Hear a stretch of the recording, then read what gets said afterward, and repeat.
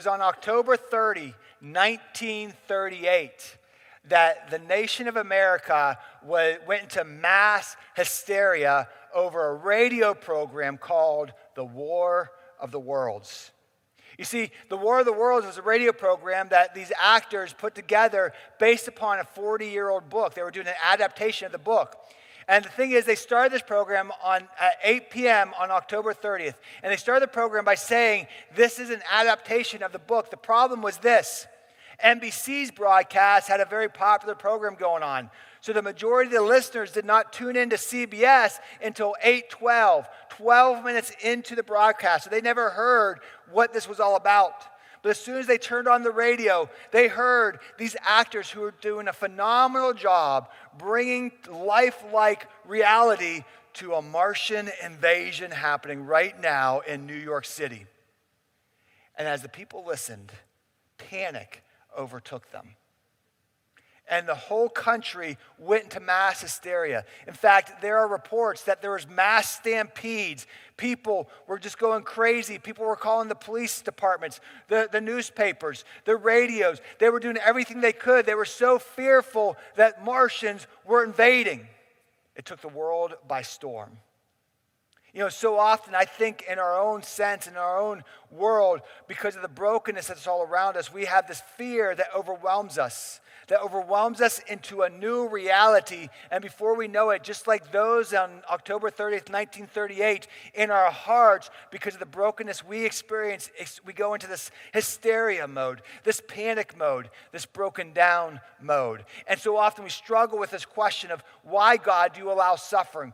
Why do you allow this to happen to me or the world or whatever it may be? You know, we struggle. How could a loving God, a God that says he is good, that he is love, allow so much brokenness in this world? And I have to be honest, so many people have turned away from Christianity, from God himself. Why? Because they can't come to grips with this one question. And I wonder how many of you are sitting here right now struggling because you just can't come to grips with this one question, and you really question, God, how good are you really when I see all this brokenness and suffering in this world, when I see all this brokenness I'm dealing with right now?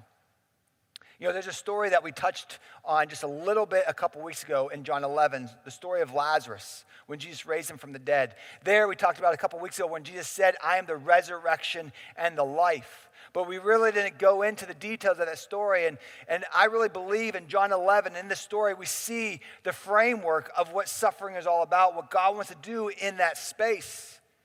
And we're going to highlight this story a little bit today. You see, what happened in the story, Jesus was with his disciples, and he got word that a close friend of his named Lazarus was deathly ill, to please come help. And you know what Jesus did? He hung out around the campfire, hung out with the disciples, said, we'll go in a couple days. And finally, he took his time. He finally got to Bethany where all this was going on. And when he got there, Martha and Mary, they said, where were you? Here in this moment, we see the brokenness of Martha and Mary. They were ticked off with Jesus. Why? Because he didn't come soon enough. And they said, Jesus, if you would have been here, Lazarus, he's been dead and in the grave already for 4 days. If you were here, this would have never happened. And Jesus shows his emotions. 3 times in the story, Jesus reveals himself over and over again with his raw emotions, his brokenness. Why? Because he sees the brokenness of the people right in front of him. He sees their sorrow. In fact, in John 11, verses 32 through 33, it's written about the story. When Mary reached the place where Jesus was and saw him, she fell at his feet and said, Lord, if you had been here, my brother would not have died. And when Jesus saw her weeping, and the Jews who had come along with her also weeping, he was deeply moved in spirit and troubled.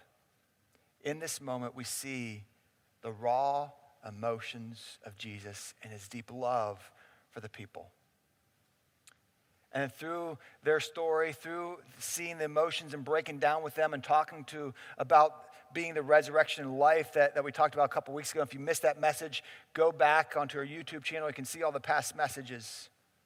But then he walks to the tomb. He says, let's move the stone. And Mary and Martha are like, no, No, he's been in there 4 days. I don't even want to smell what's the smell that's about to come out of there. Don't move the stone. She says, no, move the stone. They move the stone, and in a loud voice, Jesus calls out, Lazarus, come out. And out walks this dead man back to life. You know what we learned in that story? Something we talked about a couple weeks ago. And like I said, go back and see the messages if you missed them. But the thing that we learn here, number one, death is a guarantee. Death is certain. One day, I'm going to die.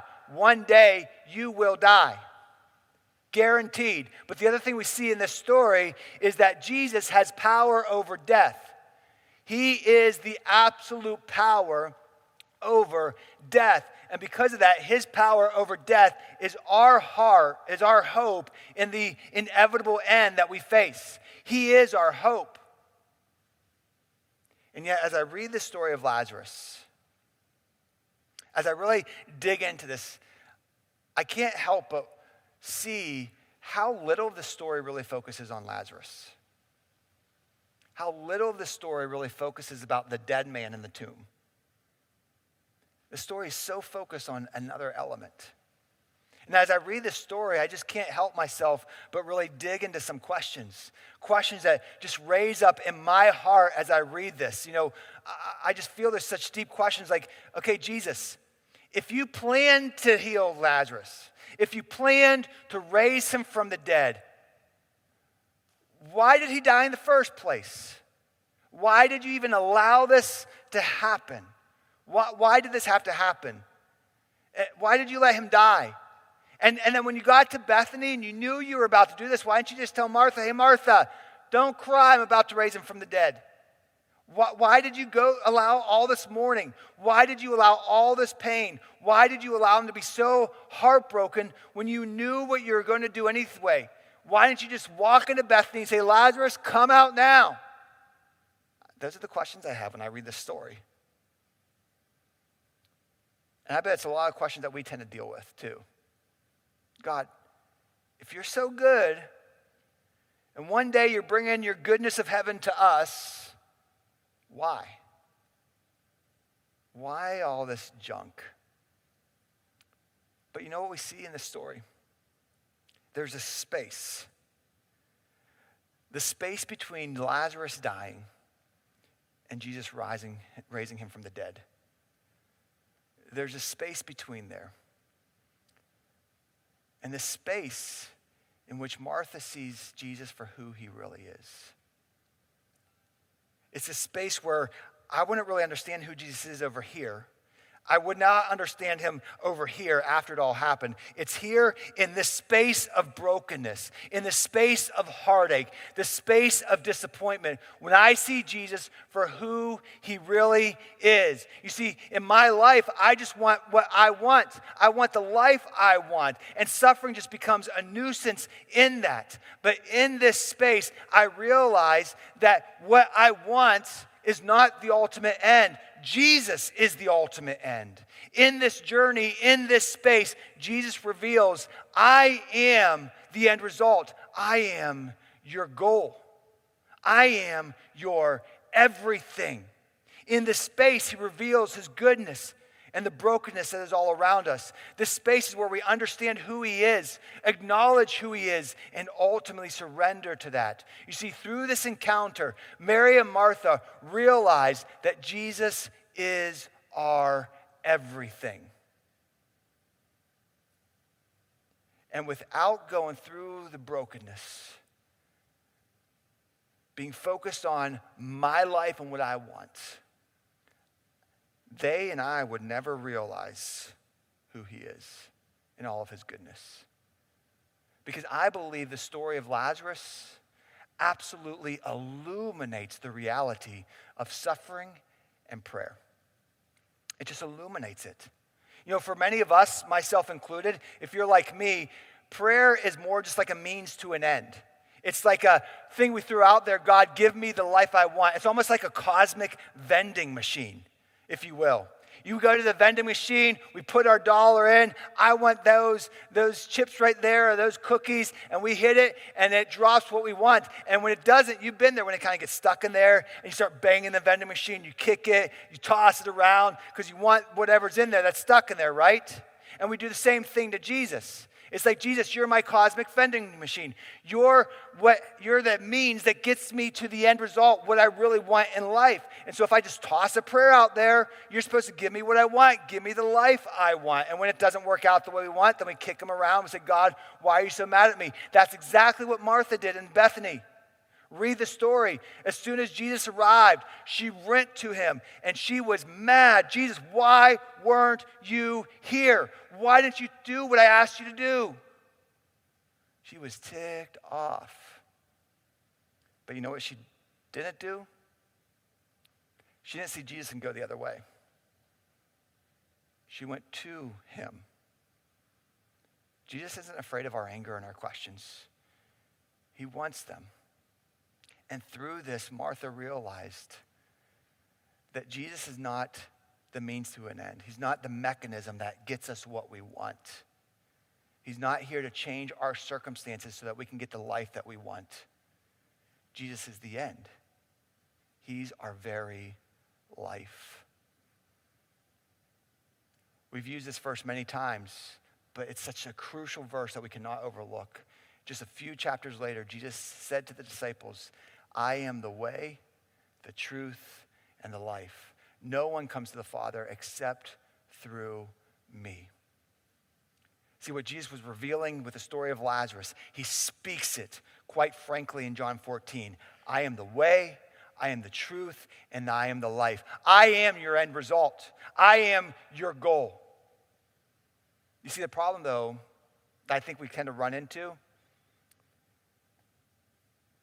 is we just view life as this world was made for me to enjoy it. That, I am supposed to get the life I want. It's all about me, and suffering just becomes a problem that robs us of our life and thwarts us away from what we really want. And sometimes I think all we have to do is run towards Jesus, and he'll give us what we want. And then you know what tends to happen? When suffering happens, and for those of you who have never experienced suffering yet, can I just throw you a little promise? You will experience suffering one day. Don't think that you're immune to it.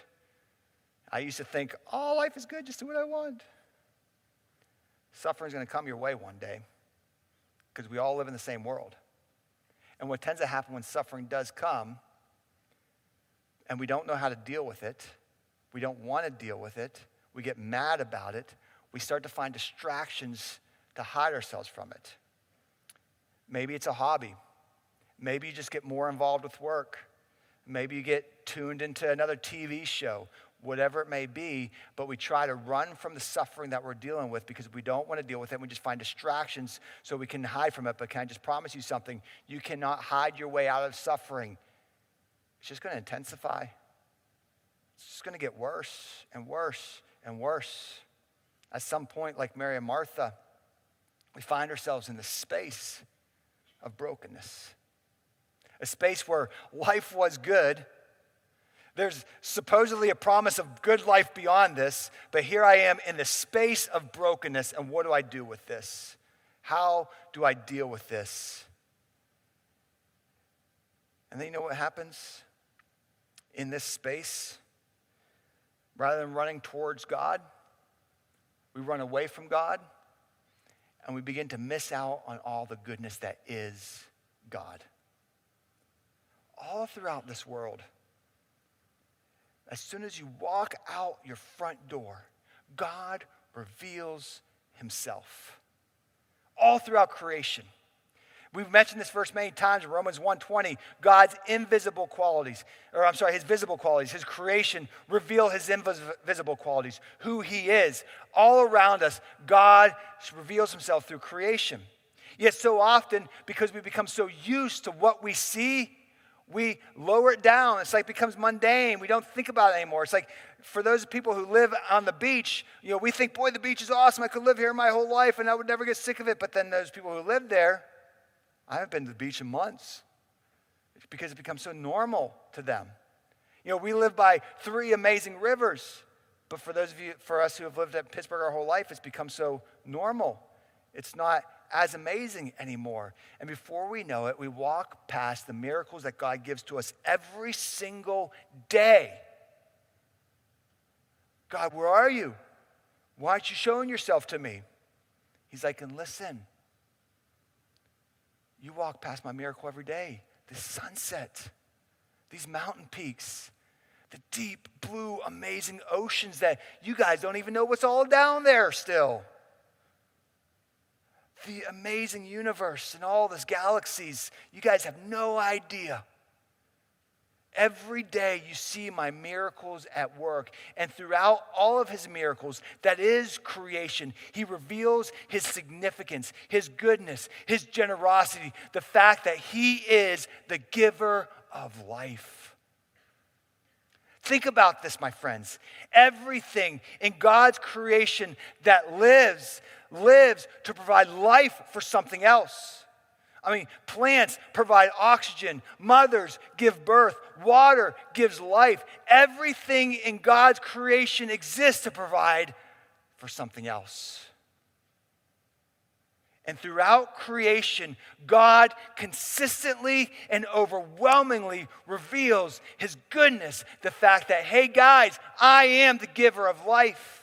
And even when we have gone astray and gone against him and sinned and brought brokenness into this world and separate ourselves from him, he said, I'm going to take a step further. I'm going to reveal to you again that I am the giver of life. I'm going to send my one and only son into this world to die for you on that cross. You see, throughout creation, through everything that I do, I consistently and constantly reveal I am life. And I'm the one who provides life for you. I am good. All throughout history, we see brokenness. We see a history full of brokenness as soon as sin entered the Garden of Eden. But all throughout history, from the beginning of the Bible to the end of the Bible, right there smack dab in the middle of history, God staked that cross. Because he said, through suffering, you will find life. And this cross is the linchpin. It's not plan B. It's not oops, I made a mistake. It is the linchpin of everything that I am. I am the giver of life. And through suffering in this space, the God of all that is, the creator of everything that exists, revealed that his love comes through sacrifice, through suffering. And he experienced suffering just like we do in this world. And he brought life into this world. In this space of suffering, we learn that achieving and maintaining the life that we want is not our goal of existence. It's just not. In fact, it's just a fruitless endeavor. That one day, you're going to be left disappointed. You're going to be left broken. Our goal of our existence is not to gain what we want. Jesus is the goal of our existence. He's why we exist. For Martha and Mary and Bethany, their circumstances, you know what they did? It drove them to Jesus himself. It's not that their suffering or our suffering doesn't matter. It absolutely does matter. In fact, it matters so much that it breaks the heart of God. It brings tears to his very eyes. One of the most powerful verses in all of Scripture is just 2 words. John 11 says, Jesus wept. And in these 2 profound words, we see and we get a glimpse of the heart of God. His passion for you. His passion that says your suffering, your brokenness, it matters to me. It matters to me. And I am the giver of life. And in this space of brokenness, I want you to see me, understand what I provide, and surrender to me and experience what I have. Our suffering, our brokenness, it matters to Jesus. It matters like a first meeting matters to a marriage, or like a birth matters to motherhood. It is the entry point to a relationship that will transform your life, a relationship through suffering as much as through joy.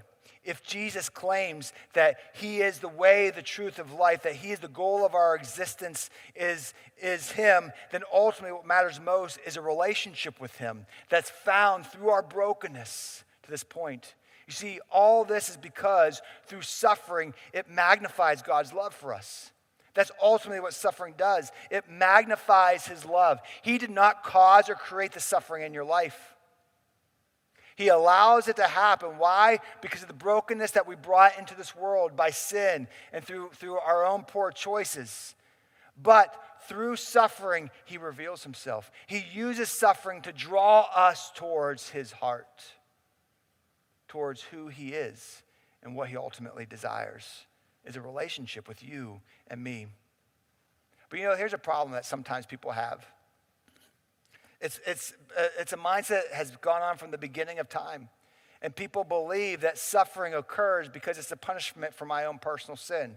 That I am suffering because of what I did. Now, let me just be honest. Sometimes there are consequences for our poor choices. And your choices bring consequences into your life. And there's a close connection between the sin that has come into the world and suffering that takes place in this world. But your level of suffering is not a direct result of your personal sin. In fact, the Bible deals with this in the Old Testament and the New Testament. You see, in the Old Testament, there was a guy by the name of Job. Job was a man who suffered severe suffering.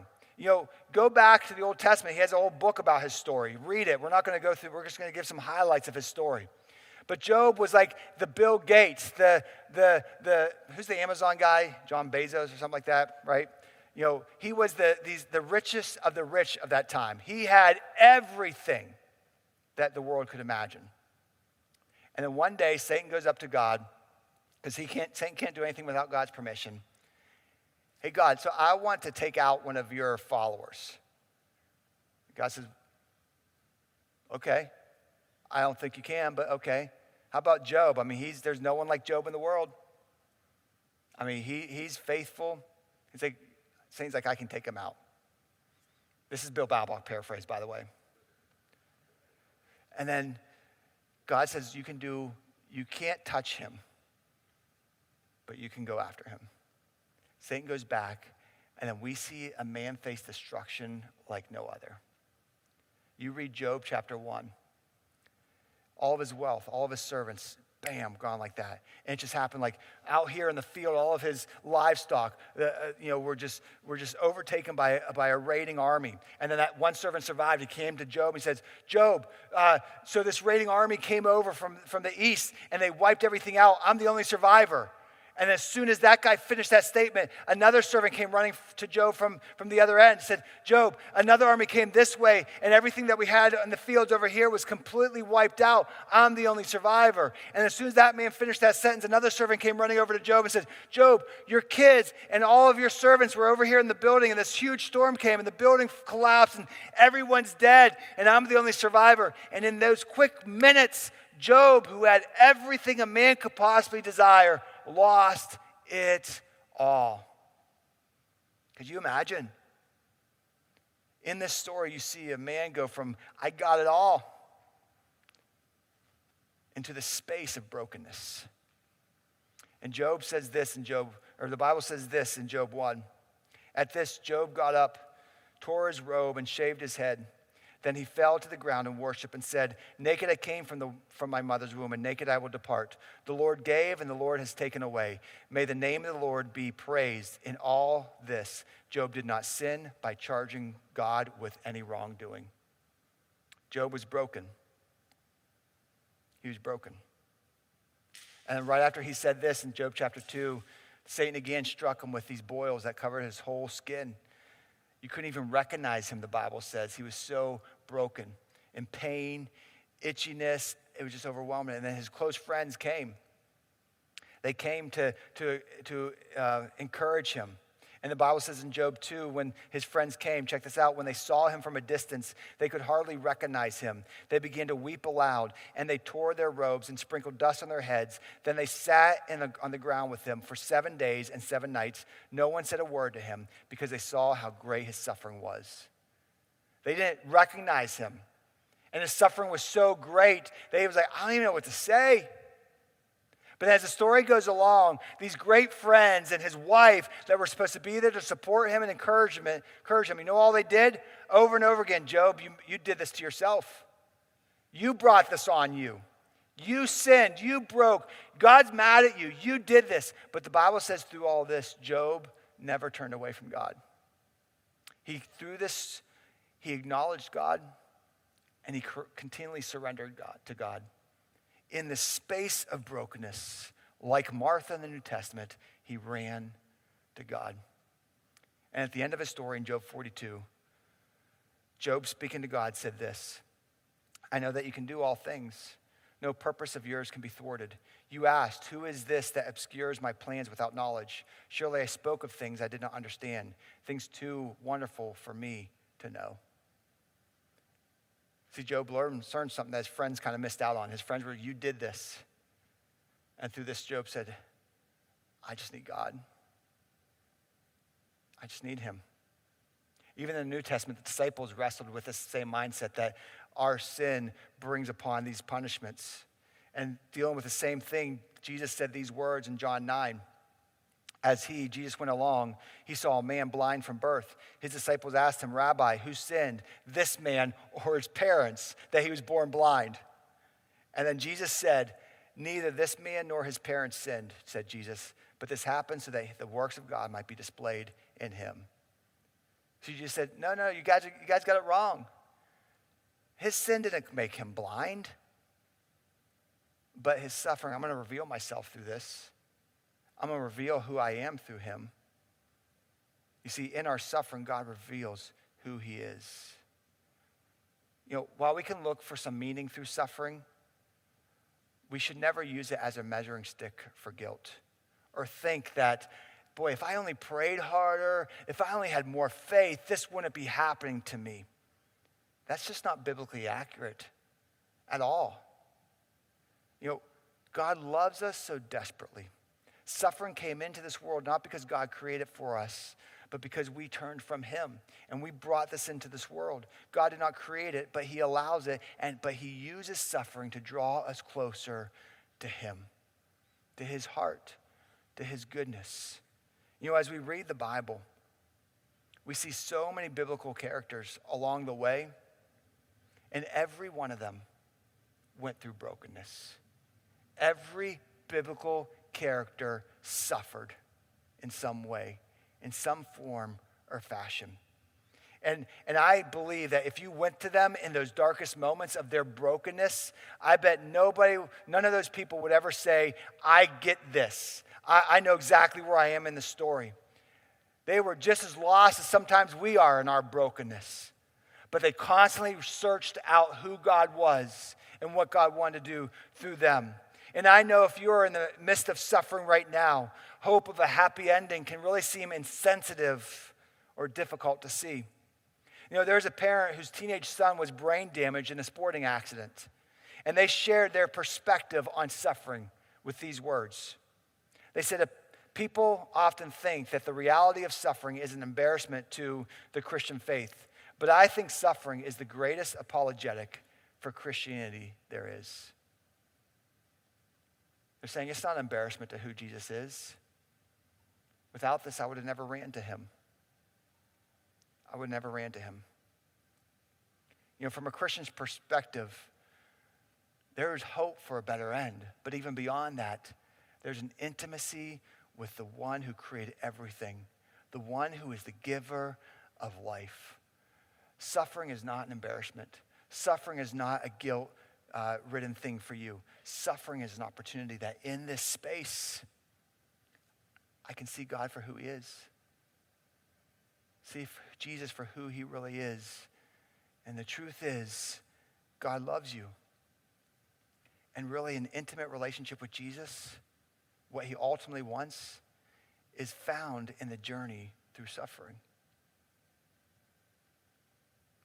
It's not fun. It's not easy. But that intimate relationship with Jesus is found through that journey. And suffering produces character. It produces hope. And it produces a bond that we've never understood before outside of this space that we find ourselves in. The Apostle Paul put it this way in Romans 5. Not only so, but also glory in our sufferings. We also glory in our sufferings because we know that suffering produces perseverance. Perseverance, character, and character, hope. And hope does not put us to shame because God's love has been poured out into our hearts through the Holy Spirit who has been given to us. Suffering produces character, perseverance, and provides hope. You know, in Revelation, we see something spectacular. Jesus said that he will wipe away every tear from our eyes, that there will be no more death or mourning or crying or pain, for the old order has gone away, has passed away. You know, the Bible begins and it ends with happiness.